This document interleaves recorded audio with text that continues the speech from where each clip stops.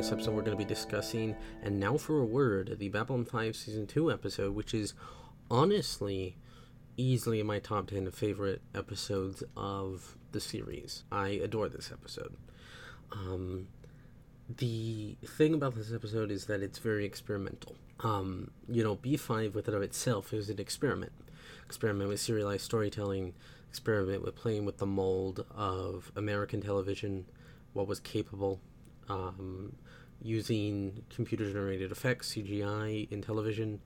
It had a lot of firsts. While certainly the news report as an episode is not a new phenomenon, it is rarely done enough where it feels experimental. And the way it's done is the fact that we have not seen a whole lot of great directing in B5. While B5 is certainly well written and it has some passable directing, its directing is very bog standard television. A lot of, shot, reverse shot, talking heads, very little in the way of interesting camera movements. It's basic coverage.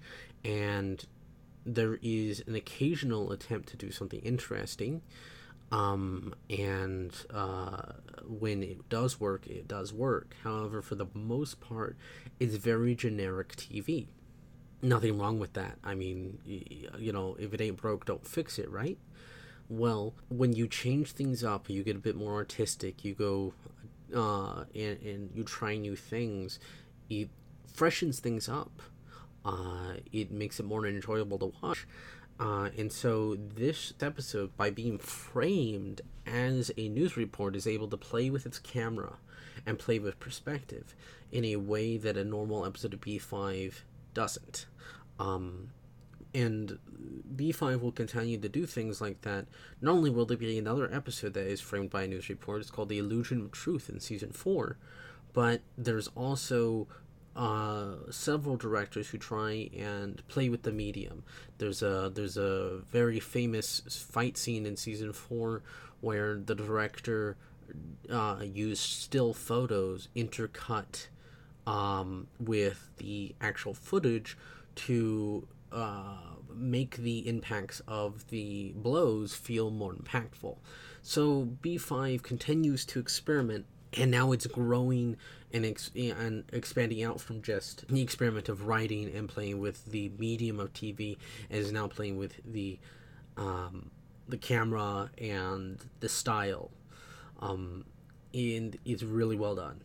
That's what I love about this episode. Is it's a sort of a classic B5 episode. If I was to hand someone a Babylon 5 episode and go, here's the essence of what this show is, I would probably give them like this episode or Midnight on the Firing Line, because the nature of this episode of being a news report, it's able to exposit and get us through introduction of characters, and while it furthers some plots quite a bit actually, it does it in a way that a new viewer could easily hop in.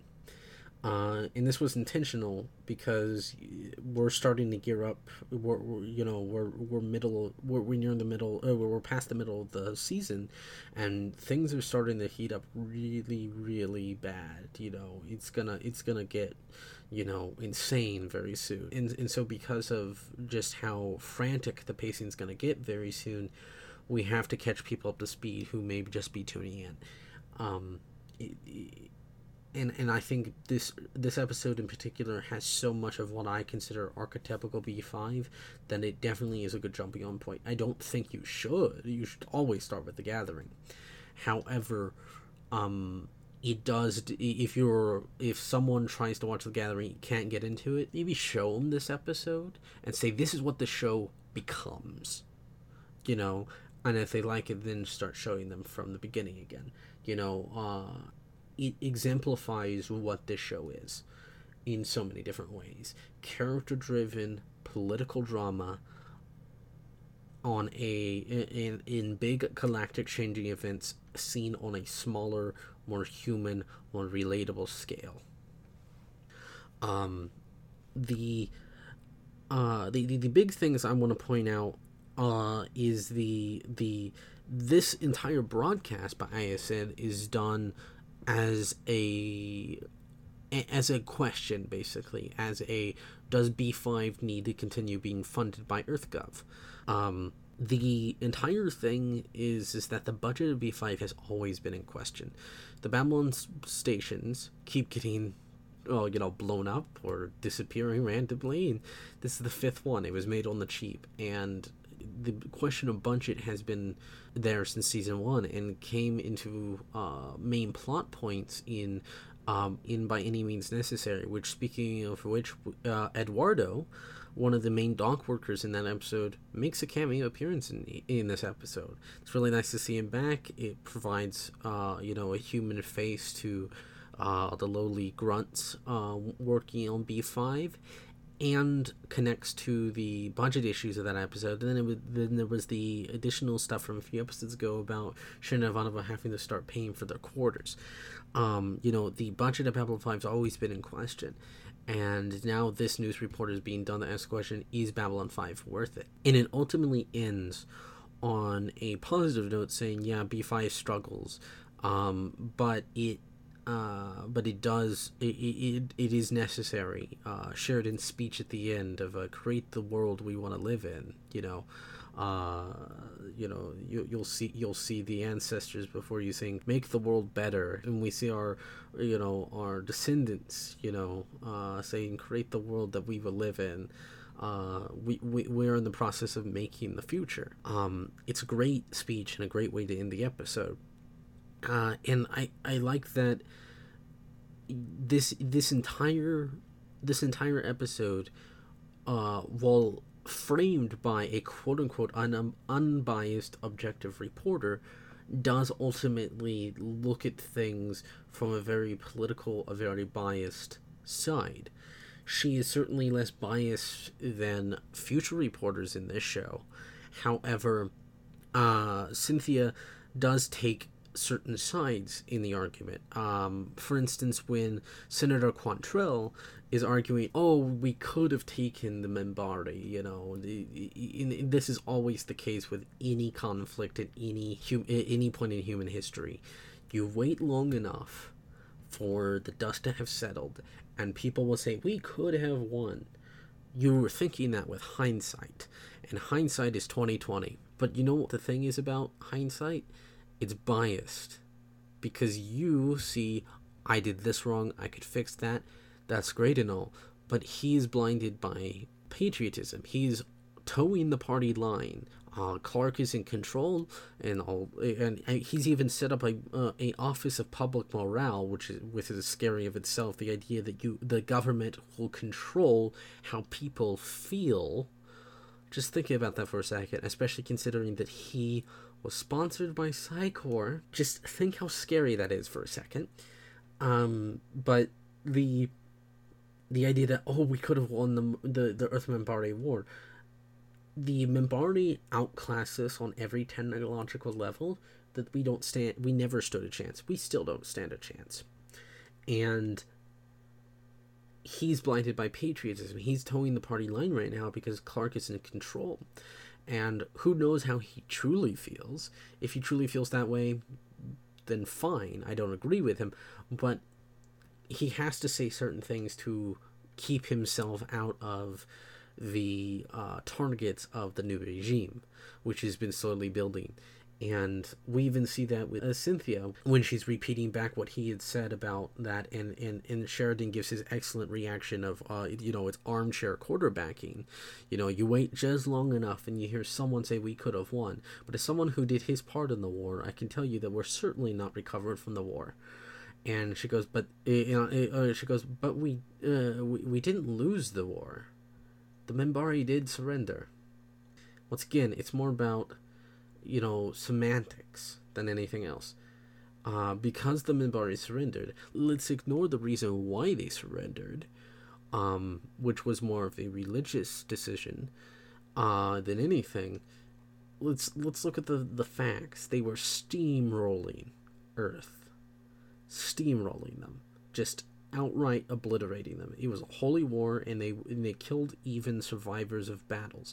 That's the reason why Sheridan was able to destroy the Black Stars, because he realized that they were doing that, so he tricked them into thinking that they were, survivors, and then mined an asteroid, blew them up. Boom. Stealth technology doesn't do much against a massive explosion. And the Battle of the Line was a last desperate attempt to hold the line. That's why it's called the Battle of the Line. And everybody who signed up for it knew they were going to die. This was a suicide mission in hopes of saving what was left of humanity. There was no other option. There was no winning. But because the Minbari surrendered, and technically the humans didn't lose, the idiots who see everything through a patriotic lens and armchair quarterbacking, as Sheridan says, can look at it and go, but we didn't lose. It's insane. It's literally patriotism and jingoism taken to furthest extremes, and they will continue to grow and fester. Patriotism is the belief in your country, but it's the belief in your country for only so far. You are more than willing to see the faults in your country. I'm more than willing to call out your country when it does something wrong, immoral, or takes a wrong turn. Jingoism is the firm belief your country is always right no matter what. And you combine those two and you get a deadly combination. Nationalism. And nationalism breeds horrible, horrible things. And that is what happens. And that's what's happening on Earth. It's sad to see. We even see it again. It was even earlier in the episode. It's near the beginning where Cynthia mentions about the Mars riots and how they're resisting the Earthborn majority. Obviously, that's a bit of a massive overstatement, considering a large majority of Mars either wants to be independent or at least given some additional rights. But whatever. This episode, the way it frames everything is just so perfect. And the way we get to see the Narn Centauri conflict on a much smaller scale, so it's less about big battles and stuff. We see it. We saw how the individuals react. Individuals on the station a few episodes ago. In this episode, we see the basic trade ships of both the Narn and Centauri are passing through neutral space.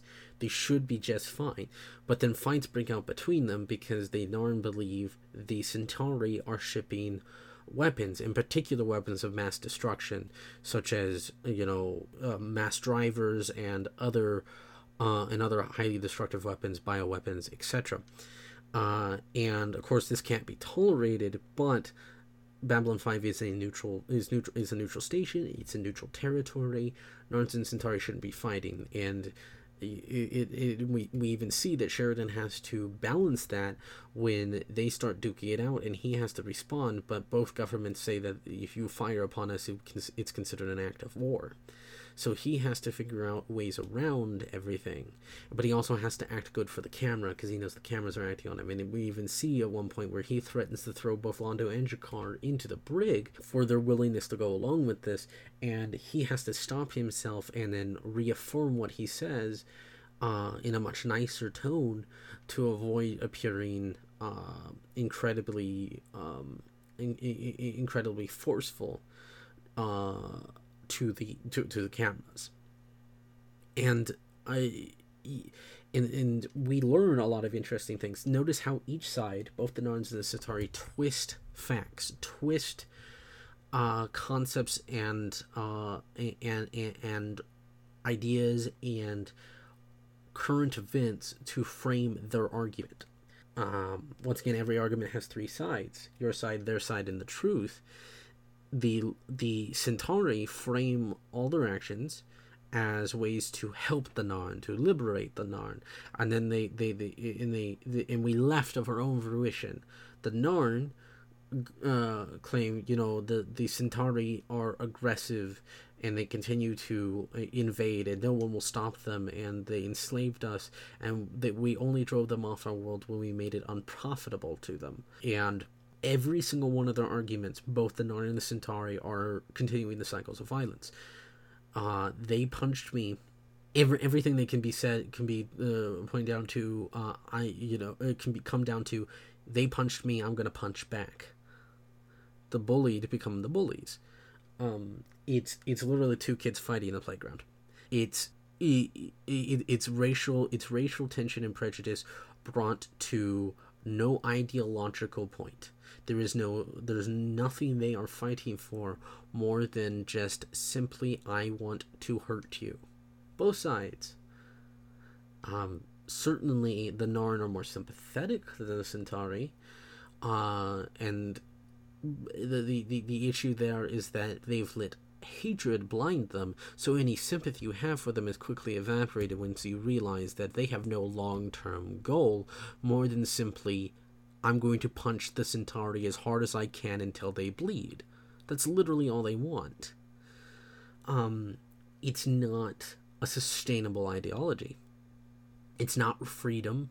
It's not any kind of rights. They're simply fighting because they want to hurt them. That is not a good justification for anything. Sooner or later, some stuff is going to happen. The cycles of violence only breeds more violence. And we perpetuate it with our continuing actions of hatred and violence and prejudice. And the only way to get rid of that is to wipe away those problems. But those problems will always plague us. And sooner or later, extremists will come along and take those to their furthest extremes. I love the story that G'Kar tells about his father, in how emblematic it is of of what basically privilege does to someone, what privilege does, and what power does. Power enables someone and gives them privilege. Privilege then enables them to hide from the consequences of their actions, to justify their actions by simply saying they have the right to do things. So you combine power and privilege together and you get a deadly combination for some of the worst of society. G'Kar's father was a servant, and he accidentally spilt a cup of hot jala, so just a basic drink, probably the equivalent of coffee, on his mistress. She responded by having him hung from a tree and tortured and then slowly killed. Power and privilege enables the worst in us, and as we see, his mistress simply took out her anger and frustration, because if you spill something on you, you get angry, you get flustered, but because she has the power and the privilege to do whatever she wants, and her words carry weight, in her rash anger, she had someone killed for it. And if you let that mentality continue to fester, that slowly becomes your entire identity, and it corrupts you slowly but surely, and that's what happened to the Centauri. It's horrible, and we've seen it many times in real life. Let them eat cake, for instance. No, the French, the French Reign of Terror is what caused it. One of the many things that caused it. It's horrible. The final thing I want to talk about before I head out here is the Psycor commercial. What I love about it is that you're not expecting it, because while this is framed as a news report, And they do, and JMS gets kind of fourth wall breaky with, and I know a word from our sponsors, or, after these messages, that kind of thing. And we only get one cutaway, which was at the very beginning, which was, this broadcast is brought to you by IPX, Interplanetary Expeditions, which is a nice callback to Infection, by the way. But the Psycor commercial comes out, and you're not paying attention. You're not expecting it. And at first, you're like, okay, this is a bit odd. And it's intentionally done to be a parody of infomercials, of, stupid infomercials from the 90s, which is the time this was coming out. And those kind of infomercials still fucking exist. That's the sad thing. And they're just as cheesy and stupid as they were then. And it's honestly some of the scariest propaganda I've seen. Once again, the news with and of itself is a massive propaganda piece. It is trying to sway people's opinions whether B5 is worth funding or not. And we will continue to see the media used as a propaganda machine, and it will continue to be a theme throughout the rest of B5, especially in particular episodes. Such as the Illusion of Truth, as I mentioned, when we do this kind of thing again, where we see a new news broadcast about B5. Iacin still is trying to maintain a certain impartiality and objectivism, but ultimately there's no such thing as an unbiased reporter.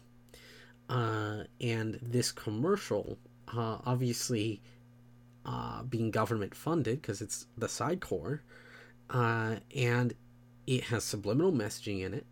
Now, granted, the subliminal message, which is trust the core is your friend, or whatever, appears more easily readable and visible than an actual subliminal message. I believe it's like it plays it at over 1/6 the speed of a normal subliminal message, allowing us to partially see it, compared to what a subliminal message is.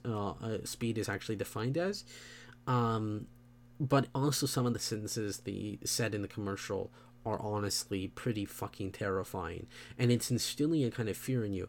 You notice how he just immediately knows the kid is a telepath, implying that there's no way to hide, that they will find you.